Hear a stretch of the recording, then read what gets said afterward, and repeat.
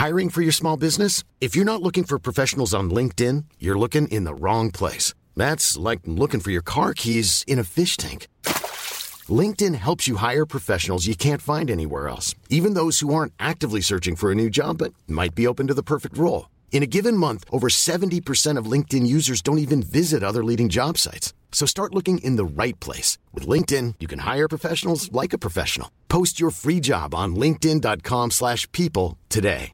Hey, I'm Ryan Reynolds. At Mint Mobile, we like to do the opposite of what Big Wireless does. They charge you a lot, we charge you a little. So naturally, when they announced they'd be raising their prices due to inflation, we decided to deflate our prices due to not hating you. That's right. We're cutting the price of Mint Unlimited from $30 a month to just $15 a month. Give it a try at mintmobile.com/switch. $45 up front for 3 months plus taxes and fees. Promo rate for new customers for limited time. Unlimited more than 40 gigabytes per month. Slows full terms at mintmobile.com.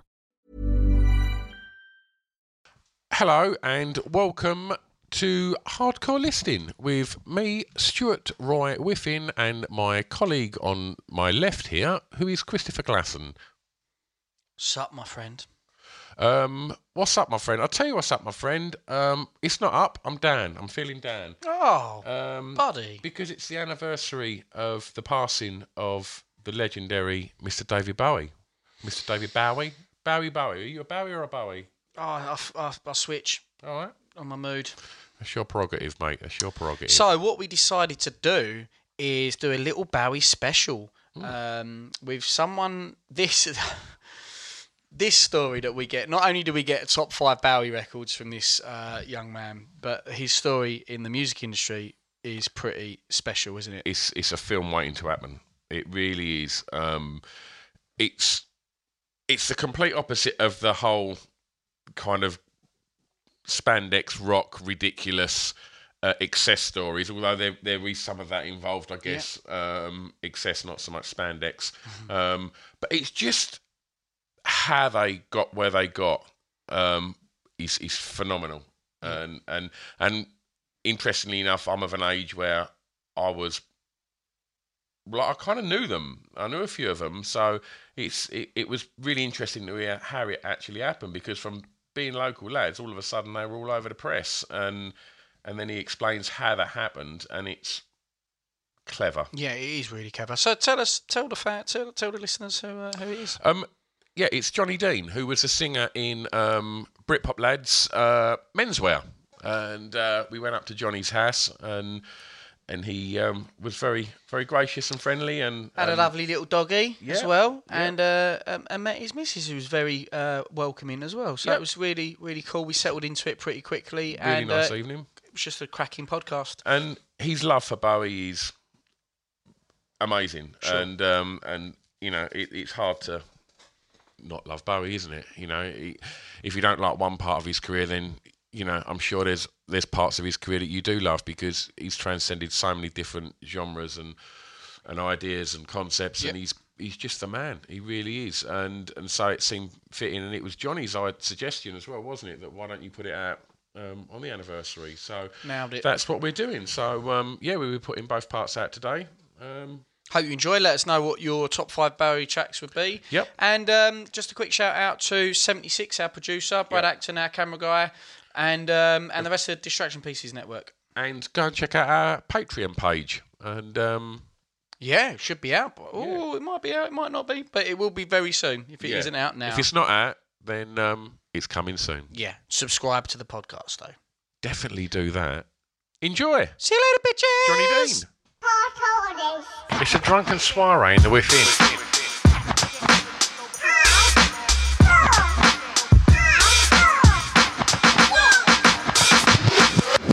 Chris and Stu present Hardcore Listing, the podcast.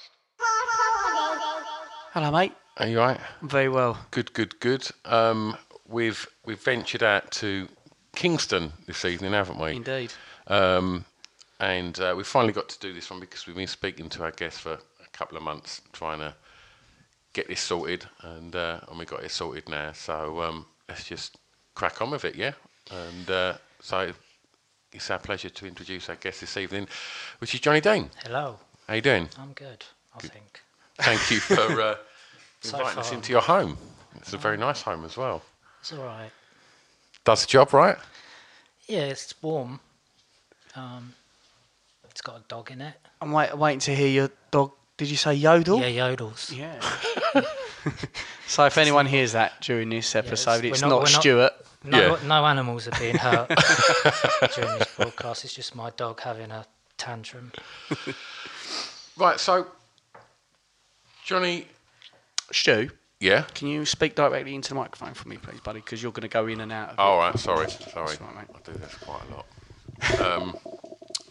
So, Johnny, do you want to introduce what your top 5 is going to be this evening? My top 5 is my top 5 David Bowie songs. Fantastic. Lovely Which is jubbly. really, really hard to do, by the way. Okay. It's been bending my mind trying to narrow this down to 5 songs, and it's probably still not right, but it's the closest I can get. It's pretty decent. And these things tend to change, don't they? Yeah. Depending on the Mood. the day or Yeah, the year, Mood, yeah. definitely. We've even done top 5s where we've come back to them later Right, on, yeah. even from listener Okay. requests. And even over 6 months, I've been like, actually, Yeah. there's been a few movements in there. Definitely. We're actually sitting in Johnny's kitchen, and there's just behind Johnny's and Chrissy's head is a fantastic Oh wow! picture of Bowie. Yeah. Sparkles. Yeah, that's does done, it? That's done in was like it a- diamond? Sparkles. It's got like glitter kind of Yeah. Diamond, crushed diamond, isn't Thin it? white That ink. print. amazing. Got it from the Bowie Is exhibition. Oh, all right. I remember that I was on, and saw that and just I was kind of in love with it, but it's a limited edition, so I couldn't get it because it was a little bit too much. Yeah. I couldn't sort of justify it, so my girlfriend got it for my birthday. Oh, bless her. It's amazing. Really nice. And the dog that we haven't heard yodel yet, he's called... Ziggy, Excellent. of course. Ziggy, Ziggy yeah. Stardog? Yeah, because he was going to be called Sailor, Yeah. but he was born 5 days before Bowie died, so we had to call him Ziggy. Really. Yeah. Ziggy Stardog. His name's on his bed over there. Sticky duck, really. Yeah. So, was there any other kind of top 5s that you considered before you chose Bowie songs? Absolutely not. No? No, Given it's the only thing. dog named Ziggy and that wicked post, I was kind of like, yeah, this is definitely Yeah, going to be yeah. Bowie. It's a definite theme. So, what was your kind of... Before we get into... are your 5 in order from 5 to 1, or is it just 5 that you really like? I've put it in order Fair play. as That far good. as I could, and it's really difficult. It Again. is tough. I But mean, we I've respect it. gone over 5 because I've done sort of a nod. You can to have other honourable songs, though. mentions. You can do I've that. done mentions of Yeah. stuff that didn't make it, That's cool. but it might be other than the number 1. I think some of it might surprise people. Okay. Yeah. Should we surprise someone with number 5 and go, Yeah, let's go go straight straight in? in there. So Yeah. number 5. Yeah. Well, I don't know if this is actually surprising now. I've said that. Ashes to Ashes. Okay. Yep. So that was 1980 on the Scary Monsters album. Yeah. This would be the first song where, although I'd heard Bowie songs growing up, I was born in 71, so it would have been hard to avoid him. This was the first song of his where I became aware of David Bowie properly Yeah. as an artist. Yeah. So that's one reason why it's there. Was that partly to do with the video? Well, the video I mean, it's really iconic, isn't Yeah. it? It was, fact, it was the most expensive video ever made at the time. That's right. £250,000. Yeah. Which Yeah, was back really a lot of money back then. And all the cast from that were all scene kids from Yeah, Steve Blitz. Strange's Yeah, Blitz. Blitz Kids, yeah. Yeah. Steve Strange is in the video. That's yeah. right, yeah. And I think I've read Boy George's book, and I think there was a big thing that he wasn't in the video. Yeah, well, can you imagine? He was really pissed that he wasn't in that video. Huge Bowie fan. Yeah, Blanked. yeah, Yeah. for Steve Strange. Well, there you go. That's how it is. Would that have come into your top 5, Stu? Ashes to Ashes? No, no. I love it, but it wouldn't have. It has a special meaning for me as well. Apart from that, there's a personal reason why I've put it there. Okay. Do you want to talk about that or not? let's hear it. Because I kind of when I was back in the band I was in, and we used to go out touring, and you'd be on the road for days in this shitty little.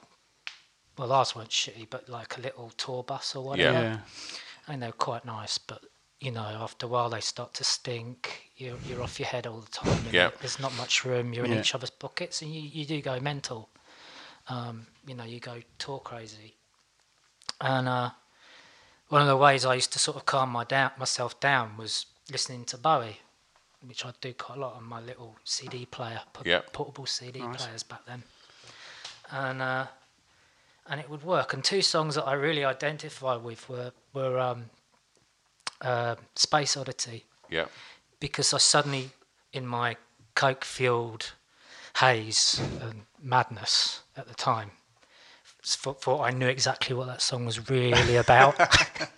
When you get that, I know what this song is really about. You're inside it. Talking straight I was living at you, it. And it was the idea of I was floating around in a tin can, lost, being catapulted into stardom. And that's what I started to feel that the song was really about, rather than just the mission to Mars, which was what he was. Yeah. Wasn't it something like that? Or it's the landing on the moon. That's stuff, right. Wasn't it? That's it. Yeah. I read this other meaning into it. That it was really about this sort of character getting catapulted out there and not being able to deal with the fame and getting lost. Yeah.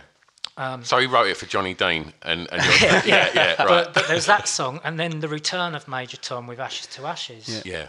Which I also kind of used to play after gigs a lot, because it for Bowie, I think Bowie said it was about him purging the 70s. It was like a tombstone on the 70s, that song, and saying, death to all the mad drugs and the cocaine and the mad times, because he did go insane. Yeah. He did go completely bananas.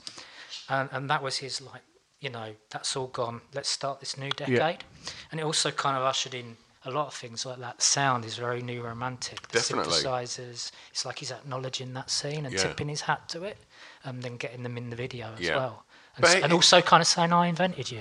Yeah, of course. And Steve Strange's club was Heroes as well, wasn't it? Yeah. Like Club for Heroes. But I think he's always done that with every scene though, hasn't he? He's always kind of tipped his hat to it. It's and trace anything back, and there's going to always be some kind of Bowie influence. It's like some kind of chameleon or something. Yeah, absolutely. He is. I think that's But that song, that song, there's like the lines about how he wants to stay clean tonight, right? But instead, it sounds like he's actually got a bit wrecked, and that he's really actually scared of this character, Major Tom, coming back into his life and sort of emerging. Yeah. And it's kind of got that feel to it, and I kind of they were kind of like bookends to my touring experience, those two songs, and Ashes to Ashes, because of the, I don't know, the melancholy feel of it. I mean, it's really melancholy. Yeah. It's really, really quite sad, even though it's kind of funky. It's really sad. It's kind of a strange mix. It's got a richness to it that is melancholy, definitely. That's why I love it so much, because it just... And it reminds me of those times, and it reminds me why you shouldn't take lots of drugs. So going back before the drugs, and you said that was like your kind of when you got Bowie in sort of 1980. So going through school and stuff like that, which you was at that time, had you already kind of decided that you didn't want to be what a lot of other lads wanted to be? Was you already kind of feeling that you were going to take a more creative I was always different anyway. I've got Asperger's syndrome, so I was very aware that my thought processes were very, very different to what we call neurotypical people.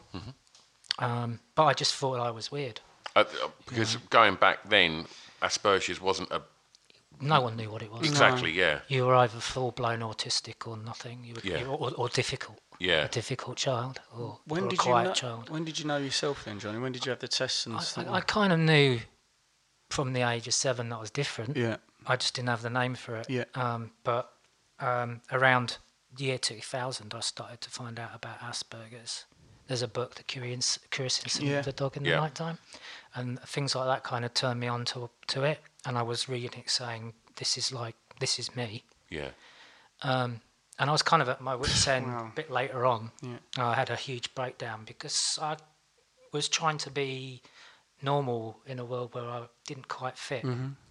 So I had this huge breakdown and thought enough's enough. And I sort of started to go after getting a diagnosis, which I had to really go for because it's not easy. It can be quite obstructive.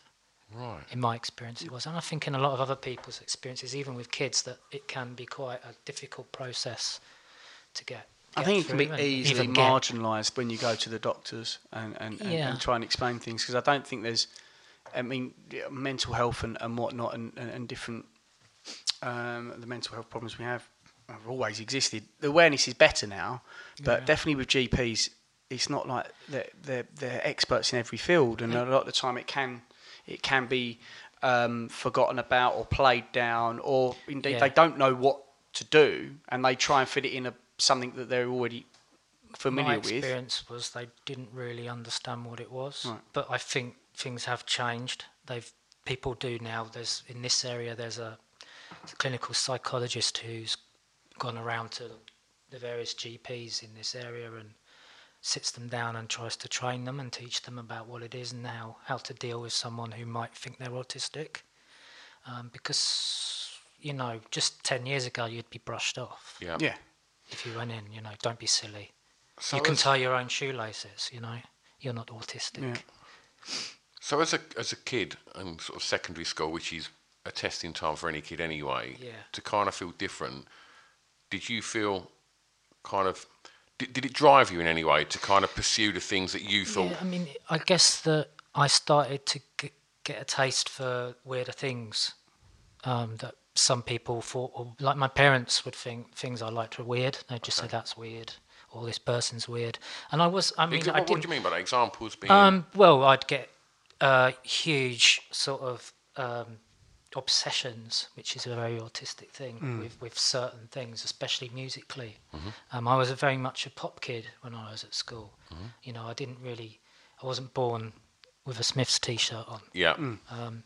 I was into a lot of pop stuff. I read smash hits. I loved it. And Bowie was part of that because he was that was his big pop period. I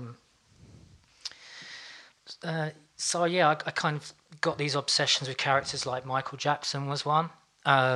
And it got to the point where every single part of my bedroom was covered with a picture of him, even, no matter how small that I would have cut out of the newspaper, even the ceiling.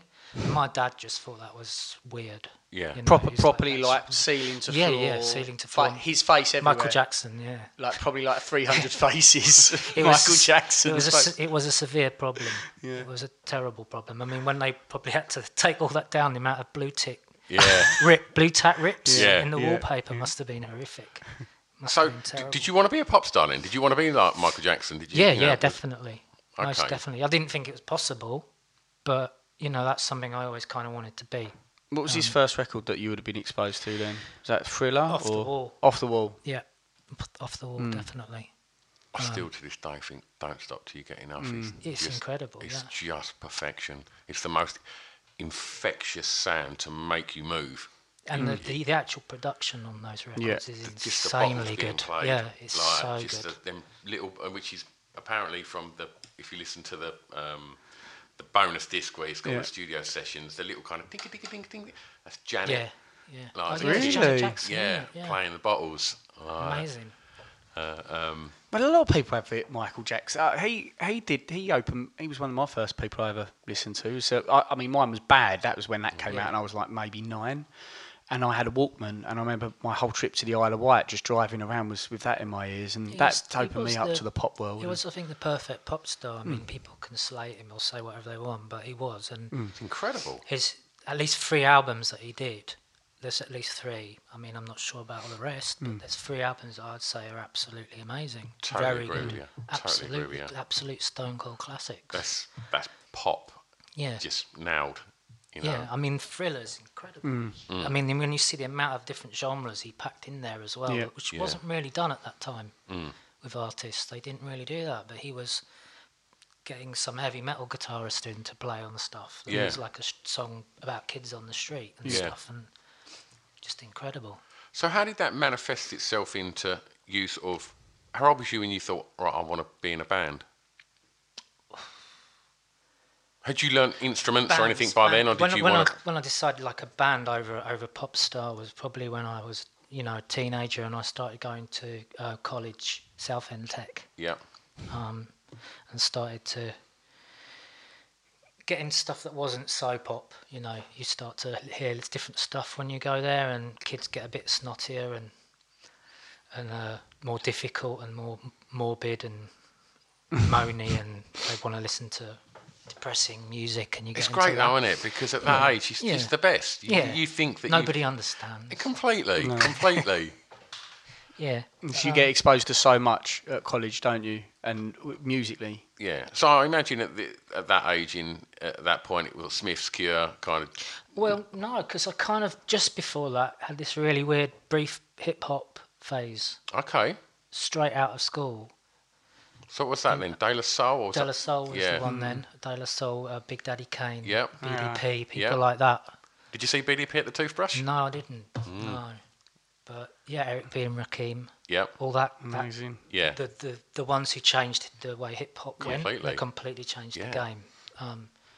So that was the kind of thing, and it was really big then. And you'd see white kids, walking along Southend High Street wearing the African Bambaataa medallions. Yeah. It's like, Planet Rock. Troop trainers. What's going on there? Yeah, it was. It was weird. We saw Big Daddy Kane not that long ago, and he was just as good. Yeah, it was insane. He was so good. So, I take it was you at this point thinking, right, I'm now going to MC for a hip hop band? No, because it was so many things happening then. Yeah. We forget about that now because it doesn't really happen so much. But back then, you had that thing going on, and you had the rave scene starting in around becoming big in '88. Just massive in Essex as well. It's the home of like pirate radio and rave I culture. actually could not avoid that. So I left school in '88. I was exactly the right age to walk into Saks. Yep. Yeah. In a blazer, very 80s blazer, and a tie, and they were having an acid night. No. And there's all these people in there absolutely fucked out of their minds. Or no, I don't know, probably acid. Yeah. To this stuff, I just like what the fuck is that? And you've walked in looking like Wixie. TV303 sort of bass machine, the squelchy noises. I walked in there looking like Johnny Hates Jazz. And I was with this other guy who at the time called Scott, and he just looked at me and I looked at him. He took his tie off and wrapped it around his head like a bandana. Decent move. That's a good move. I just started doing the Raise the Roof dance. And that kind of changed me quite a lot. That opened my eyes because I was 16. So that was... We're going to get a yodel. You liked Acid House, did you? Yeah. Yeah. So... It was, and of course, what I was going to finish that bled into indie at the time. The club scene, the Hacienda thing, and the all Manchester started thing. to merge. The indie clubs, the football hooligans started taking ecstasy, going to the clubs and getting loved up and listening to funky dance music, house music, and it changed everything. Well, it massively influenced guitar music, didn't it, as well, you know? Well, that's Happy Mondays, for instance. Weatherall got involved and everything. Yeah, it's a really exciting time. It was. I think it really was. And I don't think anything since has ever kind of... It's really weird when people say, like, oh, the 80s were, like, a bit shit. I just think... No, I think 80s, you got the best pop music that was ever made in the 80s. And I think you got... the evolution of house music, the evolution of hip hop, all happening now. And indie music, like things. C86. Completely, stuff like that. And Goth. Yeah. It's all coming out. Post-punk through the 80s. Completely. It just went a bit wrong at the very end, and then everyone got into, house. Yeah. The charts went a bit wrong, I think, right at the end of the 80s. So. I couldn't tell you anything that was actually in the charts. Well, it was Stuck Hiking and Waterman, wasn't it? Yeah. That kind of blew up in 88, 89, didn't it? And it was fucking drum machine, an intro thing. Yeah. Fuck those guys. But you know what, right? Of all them, I love them really. I heard a pop record the other day that I hadn't heard for years. Right? I heard The Harder I Try by Brother Beyond. Right? Yeah, that's not too bad. If you listen to it, it's pure Northern Soul. Yeah. And there's going to be people listening to this that like Northern Soul that are probably going to want to lynch me. I think he was into that. He was, he was. I think he DJ'd at one of the big Northern Soul clubs, didn't he? Waterman. Yeah. But it's a really good pop tune. But I think I could maybe put up with some Rick Astley actually now. Yeah? Yeah. Did you see the thing that went viral a little while ago where he was on stage with the Foo Fighters? No, that sounds weird. That's really strange, isn't it's it? pretty strange. Someone done a mashup years ago of Never Gonna Give You Up over Teen Spirit. That's it, yeah. And he walked out on stage at a Foo Fighters show in Wembley or something like that and performed, Never Gonna Give You Up. Props to him, really. That's pretty amazing. It was quite surreal. There was that phase in the mid to noughties where you'd click on a link to YouTube and you think, it's going to be something exciting, and then obviously it just changes to Never Gonna Give You Up, basically. Yeah. You'd be like, I can't wait to see this, and then it's fucking Rick Astley dancing. Gotcha. He had his good little shuffle, didn't he? Yeah. Just three men sitting around a table doing Bless a Rick him. Astley shuffle there that you can't see. Bless him. Right, well, look, I want to go back to the formation of the band and where it went in a bit, but should we... Let's have a number 4. We get another Bowie? Yeah. Okay, number 4. Moon Age Daydream. So, See, that would be in my 5. 1971. Originally, Bowie wrote this for Arnold Corns, which was like a little Different band before different band, a yep. little side project he had, which had his mate Frankie Beretti Yep. fronting it, even though he wasn't actually singing. I think it was a Milli Vanilli deal. Oh, He just really? rhymed and it was actually Bowie singing. I'm pretty sure he had very limited input because he used to make the dresses Bowie wore. Frankie Beretti, he Didn't wore know the that. dresses on Yep. the front cover of The Man Who Sold the World. Yep. He made those, and he made the Life in Mars suit and stuff. He was his tailor. Really? Right. But he was. There's also some people say they were lovers on and off and stuff like that because Bowie was. He was all over the Played place. around. He Yeah, loved yeah. it. He loved it all. But yeah, that was in 1971. He wrote that for that band, and have you ever heard it? No, I haven't, no. It's something to behold. I could put it on now. Okay. Let's have I'm let's telling have you, 30 seconds. If you love this song, because I love this song, Yeah. Let's have 30 seconds of it. you might be a bit slack-jawed Okay. listening to this because it's fucking terrible. Seriously, where can I find it? Can I find it on here? I found it on YouTube the other day actually, so you might have to edit my. That's fine. And so no problem. this was written apparently about a kind of alien. Messiah. Yeah. Yeah. Yeah. Yeah. Do you know what? I'm not sure I'm going to be able to. Yeah, I That's can. cool. I That's can cool. do it. We can drop a little bit Yeah, of this we'll in, do- can't yeah, we? yeah. We can- It's. I guarantee you won't believe it. It's terrible. I mean, it is Bowie singing, but it is. He changed the lyrics later on. He changed a lot of it. Yeah. The bones is there. It's like a really, really appalling, shambolic demo, and yet he did release it with Arnold Corns, and it is. I mean, the singing even. I mean, Bowie's. Along with Scott Walker, my favourite singer ever, Yeah. and his Bowie, I would say his delivery is on point all the time. His vocal delivery is there's no one as good, I don't think, since or before. He's so good at it. You don't even realise how good he is at doing it. And it's shit in the song. I don't think I want to sounds hear like it. sounds like he is.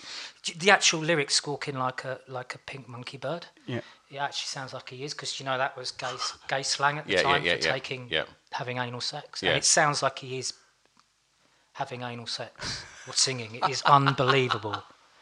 It's really. I'm going to we've leave got to that drop a track bit. well alone. So- I'm gonna listen. So it's quite surprising that a year later or so Yeah. he revisited it, Yeah. and I think he must have thought I can do this a hell of a lot better.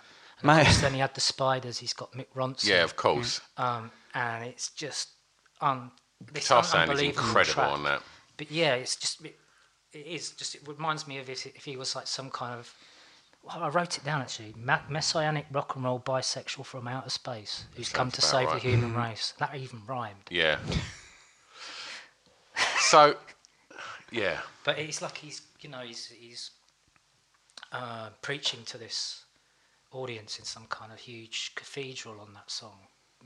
It's just incredible. It's I love it. that will probably be 2 on my top 5. 2. Nice. Wow. Yeah, I'm a bit of a. And also I think it's got the best guitar solo on it. One of the best guitar solos ever. at the Oh, end. really? I love that guitar solo. It's so restrained, and yet it's like an orgasm. If you hear it, it's like it's really building up, and then it just, oh man, it's not technically amazing, or maybe it is because it's so restrained. But every time I hear it, I get goosebumps. Yeah, it's just incredible. It hasn't got to be technical to be fucking amazing, has it? It's just so right. It's just perfect because there's the strings come in then and everything as well. It's a really great string. He arranged most of the strings and that, didn't he, Bowie? Oh no, that was Bowie, and it is so good.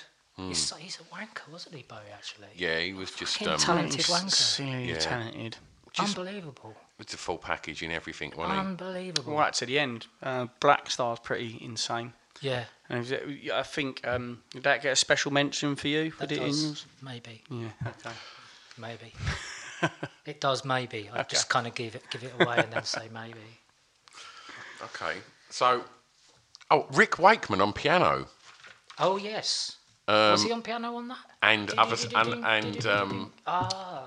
he was on. Oh, I'll tell you what. He was on another one of your lists. So we'll get onto that one. Funnily enough, the National Autistic Society have been trying to put me in touch with Rick Wakeman, but nothing ever comes of it. So if Rick, you're listening to this, yes, I would like to do a performance with you, but they just don't seem to be sorting it out. It would be really cool, and I'd absolutely blow my load. It's like they actually said to me, "Oh, would you like to meet Rick Wakeman and maybe do something with him?" I'm like, what? Nah, not me, no, not that pricky fucker. Yeah. Of course. Imagine that. That'd be mental. It would be insane. I wouldn't be able to do it, but it's a nice idea, isn't it? Do it. So you've you left school and then what happened there? Did you kind of get a job, or did you just want to be a kind of a pop star and go to college and just? Well, I went straight to college. Now I worked in Asda's. This is in Southend. Yeah, in Shoeburyness. Yeah. To pay for my pens and things. I was doing a graphic design course, which was at the time quite an expensive thing, probably still is to do. Mm-hmm. So I had to have the money to buy my Rotring pens and stuff from that little shop across from Golden Disc. That's the one. Art shop. Yep. A job hadn't really entered my mind. I didn't really know who does. I thought maybe I would be okay at doing graphic design. But you got to think as well then, for me, when I left school, like all of my mates straight away went to the city and wanted to earn 20 grand being city boys, and that was it. And that certainly didn't appeal to me. I think loads of people I know went to work for banks. Yeah. It's a very common thing for like South Essex, isn't it? All my mates were the same. That train line goes straight into the Golden Square Mile, doesn't it? And so I'd say 50% of my mates went straight to the city. Yeah. 50% sign on. Yeah. Yeah. And they did when I was that age, because it was right at that huge crash. Yeah. Right. Yeah, started of course to it happen was. around that point. Thatcher's downfall. Yep. She started to unravel when I was at college. Yeah. So it wasn't a good time for employment. Basically, if you were young, it was pretty dark. I think if you were young then, which what I think was so attractive about things like dance and raves and stuff. It was a total escape from how shit it was for young and it was people. DIY. It was let's take it to the fields and what did they do? They had to shut it down. Criminal Justice Act and controlled it. They shut it down. We've seen that as promoters, even in recessions, you don't. People still want to go out and have fun and forget about their worries. Yeah. So other things affect the nightclub trade. Yeah. Technology does. Things like Tinder do. Sounds weird, but it does. Yeah.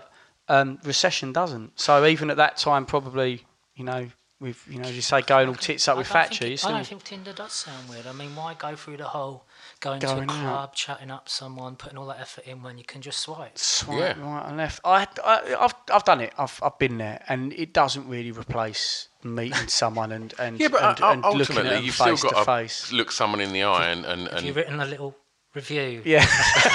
Top 5 Tinder dates. Top 5 Tinder nightmares. But what we do, speaking of technology, doesn't replace getting a drink thrown in your face. Completely. Oh, we got a cat. Hello, you. Yeah, this is Vinny. Hello, Vinny. What's up, Vinny? Vinny's very old and very very beautiful. He's mean. He's become mean in his old age. He's been nice, but he's... What we'll do as well is Vinny's trying to get on the mic as well. So what we do is we'll put a Spotify playlist together on the Hardcore Listening thing, and we'll put all Johnny's songs in there, and I'm sure we'll discuss other bands and music throughout the duration of this, so we'll drop some of them in there as well, so you can go and listen to everything we're talking about. Yeah. So can you remember writing your first song? I can, yes, because, and this is really strange, the first thing I wrote lyrically that then became an actual song, I wrote lyrically much earlier than when it its final sort of transformation into a song, and they were the lyrics to Daydreamer. Oh, really? Right. So they were I'd written other stuff, but they were the first things that actually turned into a proper song and then a hit. Yeah. That's got to be quite rare for people. Well, to sort of like put there's a good story. I was basically, this is when I kind of, because I did a BTEC and then I went on to do a HND in Croydon near here. There's a art college there that I heard Malcolm McLaren went to and David Bowie went to before he dropped out. Good enough for them. And he did the same course, a graphic design course there apparently, before dropping out and going to work for some firms in town. Okay. I think that's what he did. It's how he started off, Bowie, money-wise anyway, I think. You have to look at that, check that out. But what was I saying? Holy shit. First song you wrote? Daydreamer. Oh, right, yeah. So I was at college in Croydon, which is a really strange place, Croydon. It's a new town. Yeah. So it's got, like, it's the same as every new town in dotted around the M25 in the whole basically. of this country. Yeah. It's a bit cold. It's a bit strange. It's not very. It's just not very. I mean, apologies to Croydon, but it's not an attractive place. Yeah. It's like the architecture kind of dates, doesn't it? Yeah. It's 70s. Yeah. Kind of 60s, brutalist, and there's that big 50p building there as well. You know, it's just not very nice. And there's a trams there, and which someone got killed the other day actually. Really? Run over by one of those trams. I always forget that Croydon's got trams. Yeah. It's a weird place. So I kind of had to insulate myself against all that weirdness and the fact that I was away from home for the first time ever by taking loads of acid. I thought that was the best idea ever. Yeah, and I ended up doing that more than actually probably going to college. It takes a fair amount. It does take up a lot of time. Yeah, it does, doesn't it? And it's quite, when is it going to stop? Surprisingly cheap. My first trip, I was going for about 16 hours. It's the perfect student drug, isn't it? Yeah, definitely. It goes on for a very, very long time. And it's like, back then it was about £3, if that. Yeah. Yeah. That's the price of a pint. So back then. Yeah. 16 hours of drunkenness. Yeah. I remember coming to my senses in a field and calling my boss and like, Tony, I'm not going to be able to make it in today. He said, why is that? I'm in the field, I've been taking acid. He said, you will be in this off. You'll be in it. Well, it sounds like a Pulp song. It really does, doesn't it? I was just thinking that as you were saying it. But yeah, so I took lots of acid, and I used to take it on my own. That's how much I got into it. I just hardcore into it and just take it. Go into the ship pub. So if police are listening, I doubt this still happens there. Don't want you to close the ship down. This was a long, long time ago. And they've probably sorted their act out by now. And I'd go in there and I'd get my acid, and then I'd go home and take it and see what happened. Yeah. And on one night in particular, I just got this scrapbook. I had big purple pages, like those 70s scrapbooks with the big, that purple colours and very vivid in my memory. Yep, thick paper. It must have been a really old one that was just I found somewhere, and I just started writing down almost kind of what I was feeling and what was going on in my head, and that became Daydreamer. And if you listen to it now, you'll see that it slowly shifting, gently drifting, in your arms and quietly breathing. It's completely about tripping your tits off, but at the same time, you can get these dark thoughts sometimes that will come in when you're tripping, and you totally want to fight them. I'd started to think about, I'm going to write about murdering someone. So there's the pull you out or drag you under thing. So it's kind of like this song about someone on LSD killing people, and that was the first song. That was the hit. That's really dark, isn't it? And that became an indie dance floor classic. I'm sure you hear that still. A lot can happen in 3 years, like a chatbot may be your new best friend. But what won't change? Needing health insurance. United Healthcare Tri-Term Medical Plans, underwritten by Golden Rule Insurance Company, offer flexible, budget-friendly coverage that lasts nearly 3 years in some states. Learn more at uh1.com. Many of us have those stubborn pounds that seem impossible to lose, no matter how good we eat or how hard we work out. My solution is PlushCare. PlushCare is a leading telehealth provider with doctors who are there for you day and night to partner with you in your weight loss journey. They can prescribe FDA-approved weight loss medications like Wegovy and Zepbound for those who qualify. Plus, they accept most insurance plans. To get started, visit plushcare.com/weightloss. That's plushcare.com/weightloss. Since 2013, Bombas has donated over 100 million socks, underwear, and T-shirts to those facing homelessness. If we counted those on air, this ad would last over 1,157 days. But if we counted the time it takes to make a donation possible, it would take just a few clicks. Because every time you make a purchase, Bombas donates an item to someone who needs it. Go to bombas.com/ACAST and use code ACAST for 20% off your first purchase. That's bombas.com/ACAST, code ACAST. We did a top 5 with Hugo, didn't we? White from the Maccabees, and he did top 5 songs where everyone thinks they know the meaning, but they're about something else. Okay. And it's ridiculous how many records are out there where actually you think it's like this light-hearted meaning, but really it's of the most the darkest places. Was Daydreamer was your video? I haven't seen a video for a long time. Is it quite trippy? Yeah. How's that shot? It's done by Walter Stern, who did a lot of the Prodigy videos back then in the 90s. What, like the all the original rave ones, yeah. Right. And he made that. And he just, I guess, Walter was quite interesting. I think he knew that our record label at the time wanted to really push us as a shiny pop band. And he kind of wanted to wanted to piss on that a bit. Wanted to tarnish that look. To look a bit darker. He had a darker vision, and I can imagine if they'd done a more poppier video for that song, I don't know if it would have really worked. Maybe it would have. I think it was. It's very influenced by The Cure, I think. Yeah. That video. I think it was safe to say you could tell that they were definitely trying to market you as you were all young, good-looking lads. Do you know what I mean? And so it was. It's embarrassing, actually. But it's being young and kind of...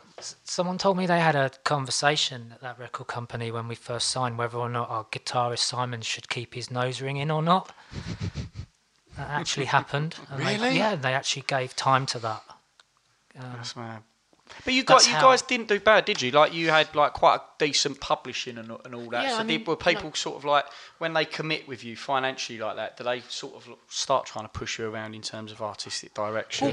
Look. Yeah, you get accountants turning up to meetings where you're meant to be talking about the way you're going, direction-wise, the songs you're writing. Right.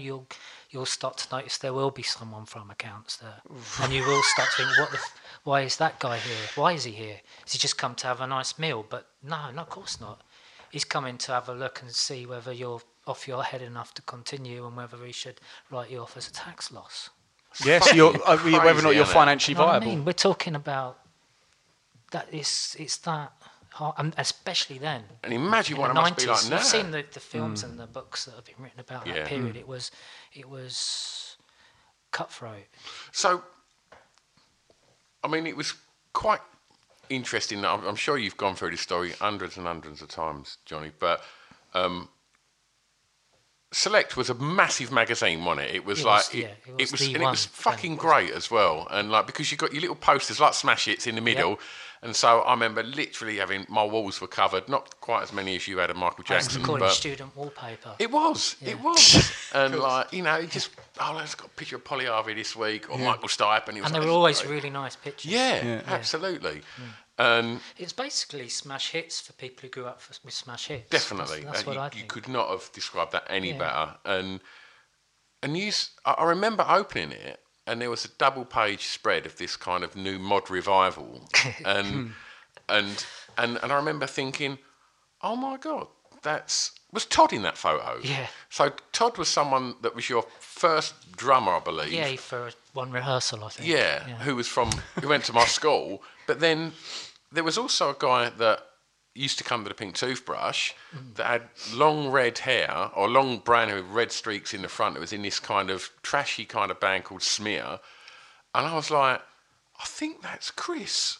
And he's now looks like some kind of ace face. Like I always thought he looked like he was a farmer in that picture. I can't even remember He's got like what a tweed he looked jacket like, on and stuff. But I just remember thinking, that's that amazing. guy from Southend. Yeah.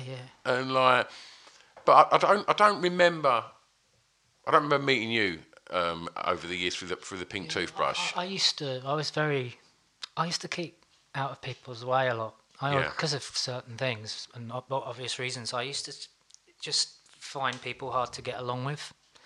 So I just I was there. I used to go there a lot. But I'd just go and sit in the corner or on the stage and just drink quietly and talk to people quietly. I wasn't big for, I guess I was plotting. I was thinking, trying to plot a way of escaping. Because Chris weren't shy. He was a little bit, but he wasn't. He was awkward, Chris. Yeah. He was very awkward. He changed dramatically when the band started to do well. He'd become quite taking nothing away from yourself as the front man. The music press seemed to. They loved him. Yeah. He was cocky. He was arrogant. He was 17 years old. 17. He was very good looking. He was made for that kind of thing that like something like smash hits. Yeah. He was made for that audience. Yeah. And that was his audience. But that was the kind of weirdly, and this was a total mistake, genius about menswear is each one of us appealed to a different type of person. Right. Yeah. And that wasn't in any way, none of it was contrived. None of it. It was all completely accidental. But I always thought that was quite weird how each of us seemed to, I was like the brooding little arty one. You was Broody Spice. Matt was like the catalogue model. Yeah. The one you could take home to your mum. Yeah. He was quite chiselled, wasn't he? Stuart was your stoner. Yeah. Simon was the muso. Yeah. And Chris was the cute one. It was, that's why when I did that we were on the cover of Select, I actually said, we're the indie take that. Yeah. Because of this, and I said, I'm not ashamed of that. Yeah. I always came into this wanting to do pop tunes, which was completely against what was going on at the time. Yeah. You didn't say that kind of thing. You didn't talk about how much you loved Duran Duran growing up or Japan. You never mentioned Japan. That was you might as well have just done a shit in the journalist's face. Seriously, every time I did that, the looks I would get. But Japan are amazing. Yeah. Musically. So what was you? Did you have to talk about the Kinks and they would just tailor things to make us look a certain way. The Brits. We could have sat there and given the most lucid interview on the history of 1960s beat music, and they would have just said, "Oh, Johnny does a hiccup and Chris drinks some Coke and spills it, and everyone falls over a dog." Yeah. Do you know what I mean? It was a bit frustrating. So that's what I was going to say. Over time, it's been kind of reassessed. It's gone through this strange way that people aren't looking at it the way they were when it was actually happening. There's been a lot of revisionism. Right. I mean, if you're around then and you read articles about it now, it's like that's not quite what it was like. It's kind of weird. But it happened so quick, didn't it? Too quickly. Because I remember seeing that article about this kind of band. Did the band exist at that point? No. Right. And the name existed. Right. The idea existed. Me, Stuart, and Chris. Had you thrown it out? Had you mentioned that it was going to happen, and then you were like, okay, we said it. We did exactly what Bowie did. We went out and acted like stars. Yeah. And then people treat you like stars. Yeah. We actually, that sounds absolutely horrific, and I just can't believe I said that. I feel like a cunt. You were how old was you? You were young, man. I was 22 at that point, and so Chris was 16 at that point. So the average age is, I don't know, I'm actually, for an autistic, I'm really shit with numbers. So we were young. We were very young. But yeah, we had an idea. Me and Stuart got drunk on the dance floor at Blow Up, which was like a very prestigious club at the time. From an ex-Pink Toothbrush DJ. Where's Blow Up then? Yeah, Paul Tunkin. Paul Tunkin, yeah. It was. It's changed places now, but it used to be a little tiny gay pub. upstairs called the Laurel Tree in Camden on Bayham Street. Right. It moved to did it go to the WAG? Yeah, it went to, I think, Yeah. It got bigger and bigger. Yeah. And I think it's still It is. But yeah, we were drunk in there and being silly. We were young, and Stuart just went to me, I want to be in a band with you. You know, and I said, I can't play anything. He said, it doesn't matter, we'll just do it. You know, it's kind of like those idiots, those bros who go and do the festivals now. Yeah. Let's just go and do it and be legends. You know, it's never a good idea because it always goes wrong. And yeah, it did in our case. It really did. It was good fun though, right? Yeah, It's it a was. ride. I mean, it was fun and it was tragic all at once. Yeah. Because just before we sort of tie that up, I want to sort of go into it a little bit more because it was so different then to how musicians kind of explode now, like because it was kind of pre-internet, right? Yeah. And so this band that didn't really exist Yeah. got a feature in a magazine, and nowadays if you get a feature in a magazine, it's not a massive thing because people don't really read magazines anymore in the kind of quantity that people were buying Select and the NME and the Melody Maker and stuff like that then. And how soon was it after that you appeared on Top of the Pops? Well, that thing in Select, so that was maybe a month or so before we had to do our first gig in front of about 45 industry people from different record companies. So So we just talked to people, just talked to people about this band that we were in, and it was fucking ace. And It's we a were self-fulfilling brilliant. prophecy, Yeah, isn't it? we just went round. Mainly Chris. You could get Chris drunk, wind him up, point him in a direction, and he would go off and he would talk to anyone about it. Literally, it was amazing. It was amazing. It was something to behold. And all that I had to do was stand there and just smoulder. Yeah. You know? Smoulder. And all Stuart had to do was kind of look cool. Yeah. And people just, you become, in the 60s they called it faces. Yeah. And then it goes, you know, I think the same exact thing happened with the Small Faces. Yeah. Pretty much. Exactly the same story, pretty much, except they could play. So this is what I'm saying, like, behind this kind of facade that you're this band, Yeah. are you shitting yourself thinking we need to Absolutely. write some fucking songs? We were shitting ourselves 2 weeks before our first gig. How many songs did you have? At that point, 2. Seriously? How long do you think the gig was going to go on for? We just didn't know what was going to Do you happen. think it's We gonna- didn't have a clue. We didn't have a clue what was going to happen. That's- we're just going, that's we're going to fucking do it. amazing. We are going to fucking do this anyway, which I think was part of the attraction to us, is that, fuck me, look at these guys. Yeah. That is blagging it at a high it end. was, isn't that's it? black belt It was a blagging. big blag. Yeah. It was. High karate blag. It was proper blag. It was just a lot of. I mean, it wasn't like people might think we were like resting easy. It was actually we had. It was still kind of work. Yeah. We had to be out and make sure we were at places literally all the time. And so once it you was- mouth wrote- we were thinking about. We were ruthless.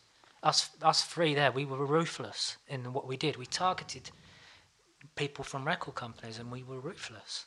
That's networking, though, isn't it? It's just Yeah, you've got to. you had the latent skill that many bands who tour and do it for years never ever get that skill There are set. different ways of doing it.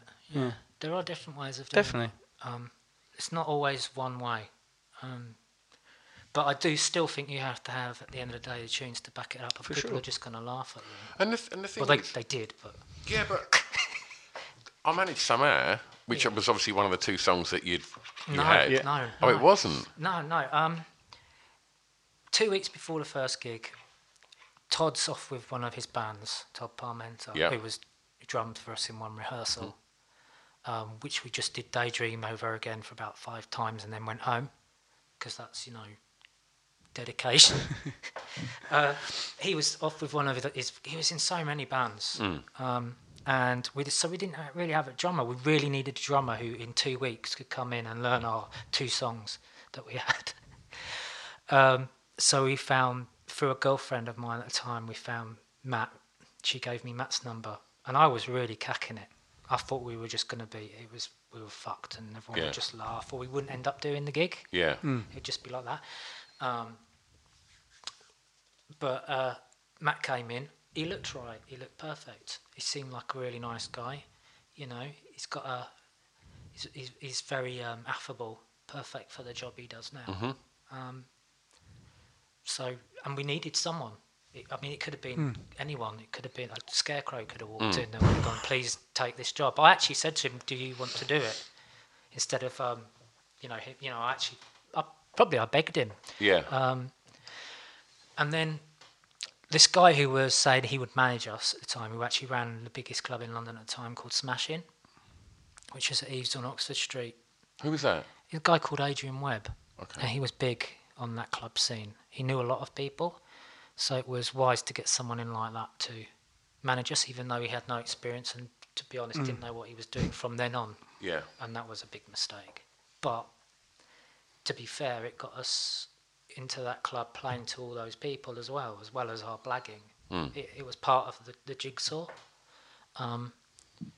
But we only had, I think we had Daydreamer pretty much in its finished form.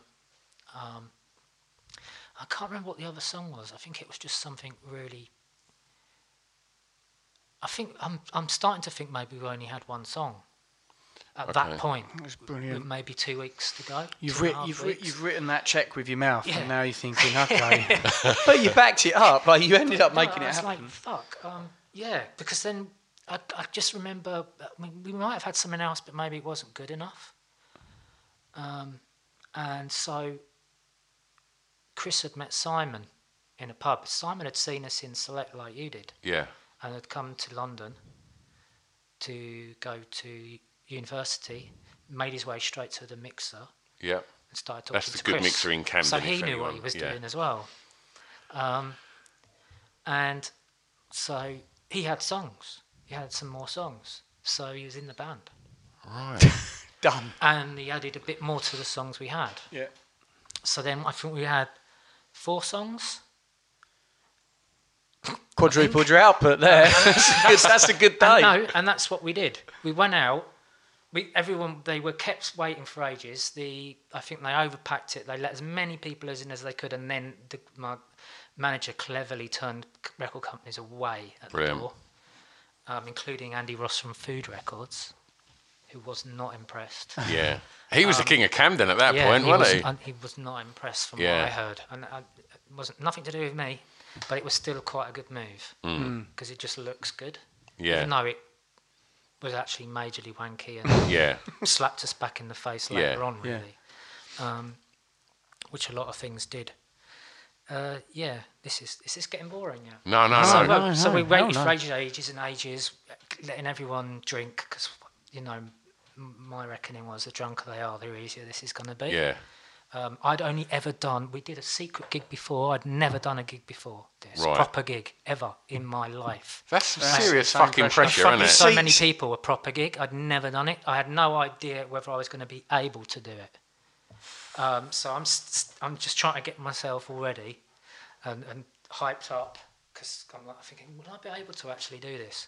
Matt goes and has a poo in the cellar of Eves because the toilet's outside and none of us want to go out there because it's just packed and we'll just probably crap ourselves. And we just came out and just did it. 4 songs, bang, bang, bang, and off we went. And that started it. That was it. That started the actual record company chase, like a gold rush. It was stupid. And but the 4 songs, the set went well. Yeah, we had because a lot of friends came, and we kind of created our own little it had a vibe, little scene and vibe around ourselves. We had already played that Daydreamer and I'd read the lyrics to people and friends, so that we had at our first gig people at the front singing Daydreamer. Right. Exactly. Our very first gig. No wonder A&R were biting you. It's pretty. I mean, it couldn't have all sort of worked better. And then what we went and did is just completely fucked it all up. Well, we'll get onto that shortly.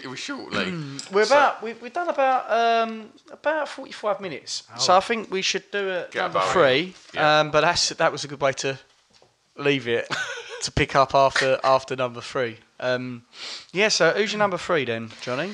Number 3 is Station to Station, from Station to Station, 1976. recorded in '75 at the height of Bowie's coke addiction, when he was absolutely loopy, mental. He says himself he was absolutely away with the fairies during that whole thing. Living on peppers and milk, apparently. Yeah, and so out of his tits, he cannot remember recording any of that Station to Station album, Right. any of the sessions, none of it, and yet that song's 10 minutes long, isn't it? Yeah, it's the longest. It's the longest song. I think it's 10 minutes, Yeah. 13, 14 seconds. It's the longest Bowie song. Which You can't remember it. And you can't remember the whole album. Recording the whole album, Yeah. Golden Years, or TVC, all of it. Yep. You can't remember that session, and yet it's to me one of his standout albums. Was that one of the first with Eno? I think so. Yeah, I think Eno was on Yeah. that. I mean, he wouldn't know. Yeah. Was Eno there, David? Yeah, I yeah, don't yeah. know. That's fucked. But that was like kind of the first where the kind of the krautrock influence was quite apparent in this. I think Kraftwerk were probably making music now, and I think that kind of. I think it was a really weird transitional period for him. He was obviously very damaged. His life was going really badly, like his personal life. He was a massive drug addict. I mean, he was so open. I found this out yesterday. He was so open about his drug addiction and how much he loved cocaine that the Record Mirror at the time used to call him Old Vacuum Cleaner Nose. That's what they used to call Bowie. The Record Mirror, which is like one of the biggest. That was one of the biggest music publications. That's what they called Bowie. He was so fucked. I mean, his teeth were completely destroyed. I mean, he's lucky.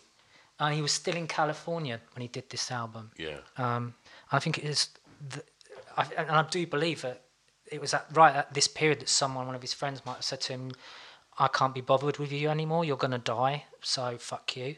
Yeah. And he just went, holy shit, and just ran away to Berlin to clean up. That's right, yeah. With Iggy Pop.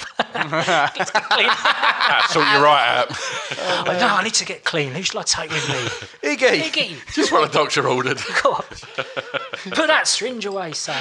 Trip to Berlin. Yeah, Berlin as well, and the Reeperbahn. Amazing. I mean, it's heroin city.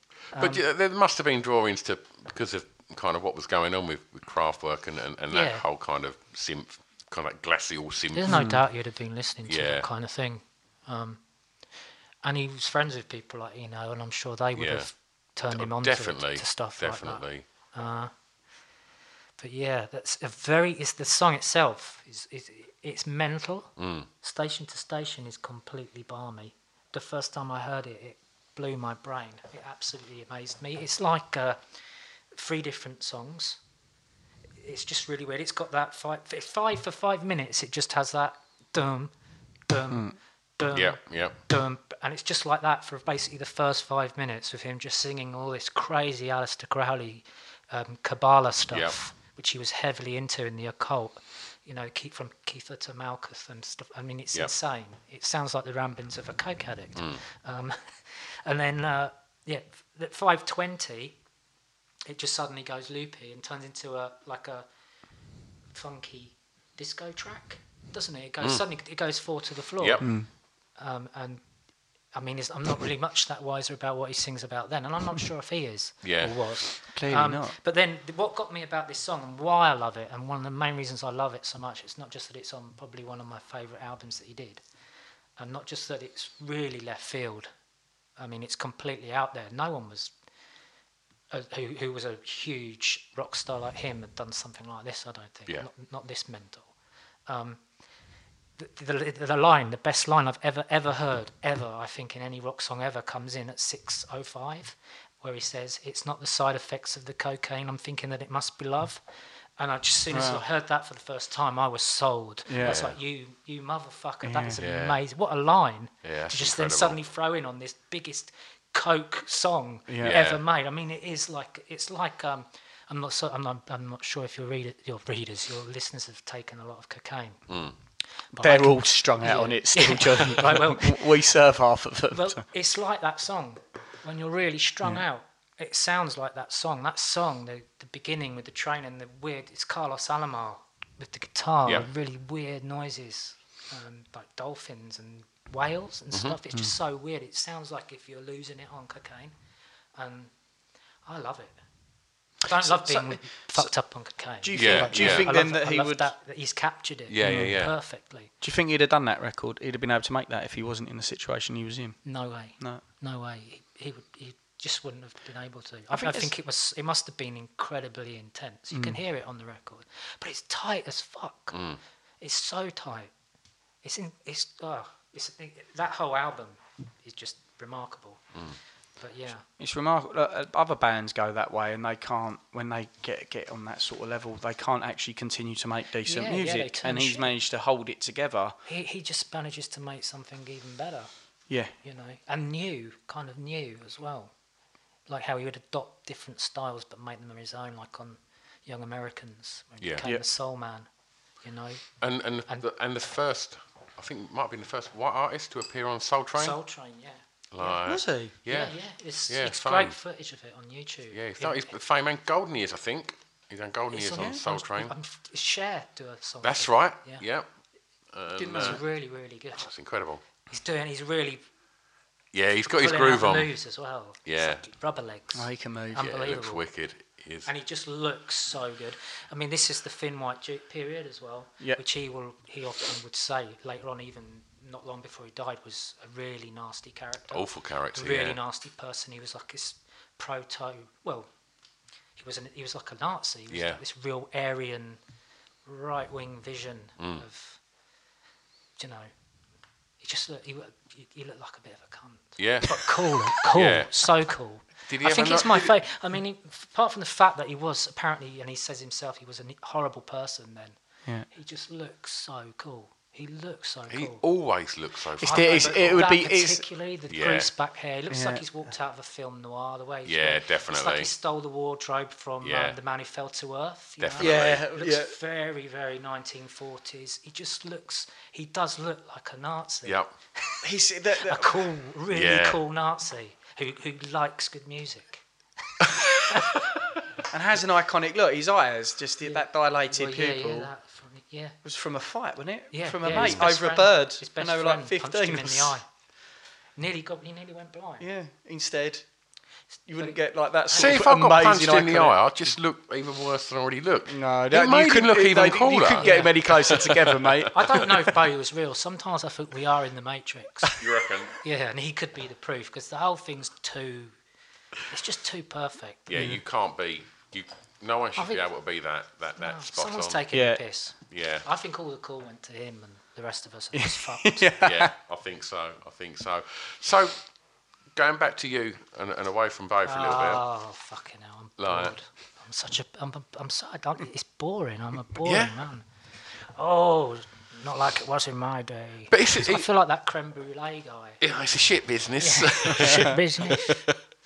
But for me, that was kind of an interesting time in music to watch what was going on there, and just because I kind of knew Chris, I was like, oh, I know that guy, and I used to go to the mixer and kind of hang around, and because anyone that was in a band would go there and hang around, hoping to see the likes of Andy Ross and things like that, and give them a demo, and it was flooded. But what you done was to get noticed and create something before it actually really existed. It's fucking incredible, and that doesn't really happen. Do you know what I mean? Certainly not now. I don't think it'd be possible to do it anymore.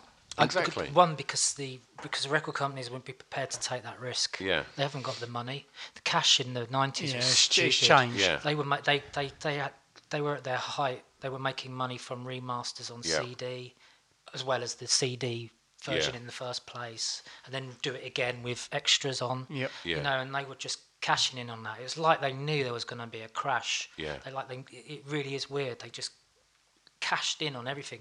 2 CD singles, where you had the one week, then they'd release the same thing the next week with a different B-side that you put in the same blister pack. But your vinyls... It was amazing though, wasn't it? It was a great time to collect They were tracks. just totally milking it. Yeah. So how involved were you within the branding of like the sleeves and stuff? Because it had a brand, didn't it? Yeah. And it was consistent. And everything was really thought out. And all your 7-inch singles kind of come in little plastic sleeves, and were they all gatefold? Yeah. And was there a coloured vinyl in there? No, but it should have been. Yeah. No, I don't Note think to self. no one Should have done that.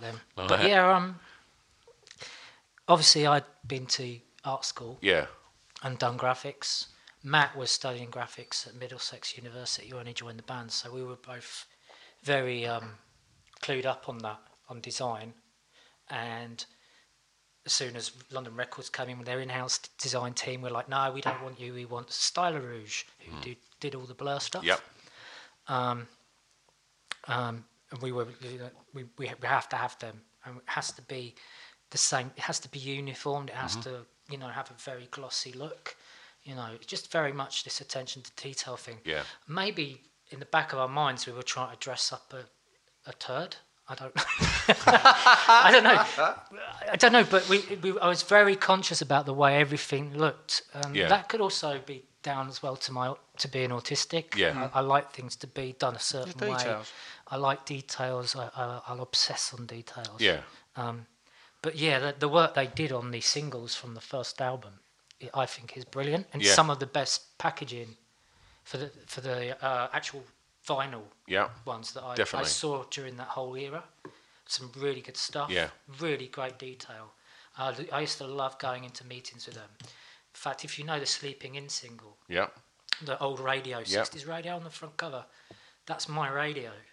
And I bought that with some money the NME gave me to do a thing in their student. They used to do a student pull-out. Yeah. Right. And there was one where they gave me and Stuart like a $5 and told us to kit out our flat in the student way. And I just walked into this old antique shop and saw that radio, really cheap, and just said, I'll get that. You need some music, even though it's 60s and you would be able to plug it in. Yeah. But it's such a lovely radio, an object. Yeah. When you kitted it out for the NME, did you put a bunch of Michael Jackson faces? Yeah, no. We got a big poster from Stuart's sister, Nick from a Tube, that she ripped off the wall of Star Trek, because I was into Star Trek Next Generation. It had all like some tramp had pissed up one corner of it. That's actually on the wall behind us in the feature. Oh, right. And the rest of the money we spent on Stellas. we actually filled the fridge in our house with Stellas. Oh, right. I can't remember who it was. It might have been Johnny Cigarettes or someone, but we just filled we said, well, we've got a radio, we've got a poster, we've got pot noodles. Yeah. Let's just get loads of beer. It's pretty student. And then we got drunk. Yeah. And that was that. That was a really good feature. Yeah. So brilliant. So, like I say, you was on top of the pops quickly, wasn't you? We hold the record for being on that before releasing anything. Yeah. So it's BBC television history. Yeah. Which is the one thing I'm really proud of. That's cool. And for someone that grew up being obsessed with pop and watching the only TV show you could ever, the daddy of music television, it must have felt fucking incredible. The first time we did that, again, there's another story. London Records were very well connected, and they had a lot of money from bands like E17 and stuff who were doing really well then, so they were kind of rolling in money. And they were very well connected with all these various outlets, Top of the Pops, the BBC. They were really good at that. Probably too good, because we were on fucking everything. You couldn't get away from us in 1995, and I absolutely can empathise with anyone who hated us because of that, because we were everywhere. But yeah, they knew the guy, was it Rick Blacksil, who was producing it at the time. And when they first went to where they filmed EastEnders out there. It's called Albert Square. No, the actual studio. Someone know Elstree. Elstree, yeah. Yeah, that's when Top of the Pops first went to Elstree, rather than being at BBC Centre. Mm-hmm. So they had got this brand spanking new set ready and built, and they're all sat there, the producers going, oh, you know what we need to do? We need to go run through all the cameras on every single stage, but we need a band to come in and just test run this whole studio for us, Who can we bring in? Who's a hot band at the moment? Perfect. Menswear. So we actually were the band who came in, and the first band on every single one of those stages, and went through one of our 4 songs on each stage for them to film, so they could get used to how it would, all the cameramen and the... Really? Yeah. So we kind of did them a big favour.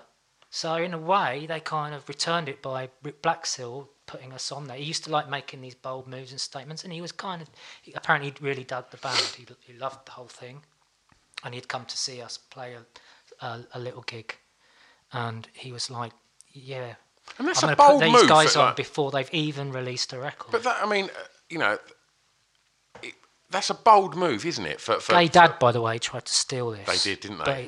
But we beat them to it. Another London band, but we beat them to that. Yeah. Yeah, saying that you were everywhere at that point. Mm-hmm. What? How did that feel? Like, I was worried. Yeah. I was really worried about it at the time. I thought it was too much. I saw Matt last time, maybe about 8 years ago, and we were talking. He said, I was the one who always said we shouldn't be doing everything. We shouldn't be doing that. We should say fuck off to more things. You're not a good band unless you can start saying fuck off to stuff. And if you start saying, yeah, I'm going to do this, yeah, I'll do that, yeah, I'll do this, and take, everything you can, you end up looking like, you end up, it's overkill, it's oversaturation. Dilute yourself. And you look, it looks desperate to me. And I was just really worried that it was overkill. But I think we were very young, and there was the idea, it might not last for very long, or you never know what's going to happen. And you don't get paid for any of those things if people think that. You just go and do them. Yeah. And I take it at this point, drink and drugs is kicked in as well. That you'd started, was everyone by partying? That point, oh yeah. I mean, if a band was born out of a fucked up night on cocaine, it was Menswear. Yeah, definitely. But that's kind of cool. I mean, it was really exciting. I think it was exciting for young kids at the time to watch who weren't living in London, who were living in, counties like Essex or even further out from London. It's kind of exciting, especially in the south, because the north had its own scene really that was kind of clinked onto the Britpop thing, even though it really wasn't, and preceded it. But yeah, I mean, I was just worried. I thought it was over the top. I thought we were on covers of stuff all the time. I thought it was fucking stupid. We were just saying the same things again and again and again and again in different interviews. How long can you do that for? It's really weird though, one, you go mental and get disillusioned. Yeah. And two, just think, well, people fucking hate us. Repetition though. I mean, there's that artist, the street artist, The Bay. He was always fascinated by the idea of repetition in his artwork, and that's why that picture of Andre the Giant has made him so big, because all he would do is that same image in every city he visited. So it kind of you do, repetition is known to work in branding, marketing, and whatnot. I think in that way, yeah, but that's something completely different. I don't think you can do that with a band that is in the NME and is meant to be a guitar band. People didn't trust us. Yeah. They didn't trust us, and I get it. Journalists are very distrustful of bands that suddenly come out of nowhere without their input, because usually journalists are the ones who make the scenes. Back then they did, not now, but back then they did. They made the scenes.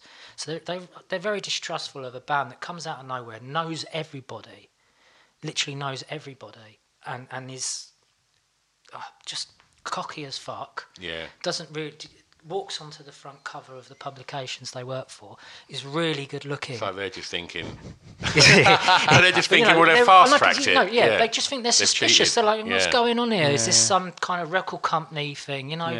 Somebody once said jokingly, but I kind of thought maybe they meant it, that we were made up by Bill Drummond, the KLF. Right. We were like a project of theirs to fuck over the music industry. Yeah. Which I really like. I'd roll with that one. And I'd go with that, and I'd take that. Yeah, we did, because we did take them on. Yeah. We took them on, and we had them fawning. Yeah. And then later on, that obviously that slapped us in the face, because you can't do that. Before we get to kind of how the band wound down and what you're doing now, should we get you where we at? Well, number 2, mate. Yeah. Need a number 2. Well, that was good, wasn't it? It was pretty smashing. Yep. I didn't really know what to expect, because as much as we'd kind of lived in the same area and he'd frequented some of the same places as me growing up, never actually met Johnny until that night. I knew a few of the other lads in the band, and as you can see, he's... You'd never met him clothed? No. But as you can tell, he's a really nice gent, and and so it won't be long until we put part 2 out. So subscribe, and it will pop up in your inbox, unannounced. Peace. Bye. It's a drunken soiree in the within.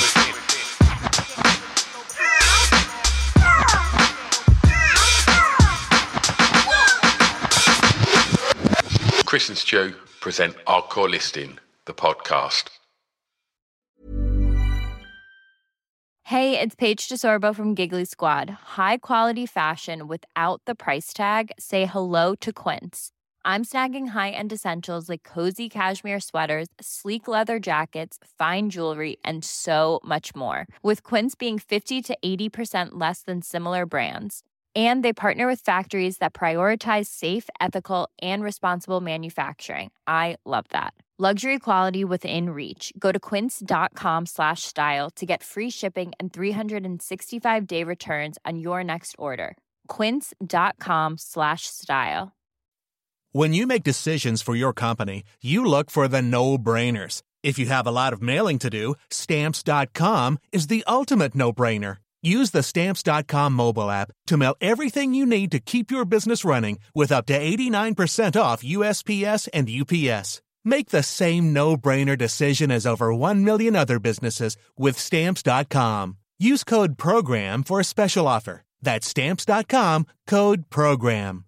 The secret to summer-ready skin is here. Osea's #1 best-selling Undaria Algae Body Oil, clinically proven to instantly improve skin elasticity and transform dry skin to silky, soft, and unbelievably glowing. Its signature scent of freshly squeezed grapefruit, cypress, and mango mandarin transports you to sun-kissed summer days. Get healthy, glowing skin for summer with clean, vegan skincare from Osea. Get 10% off your first order site-wide with code GLOW at OseaMalibu.com.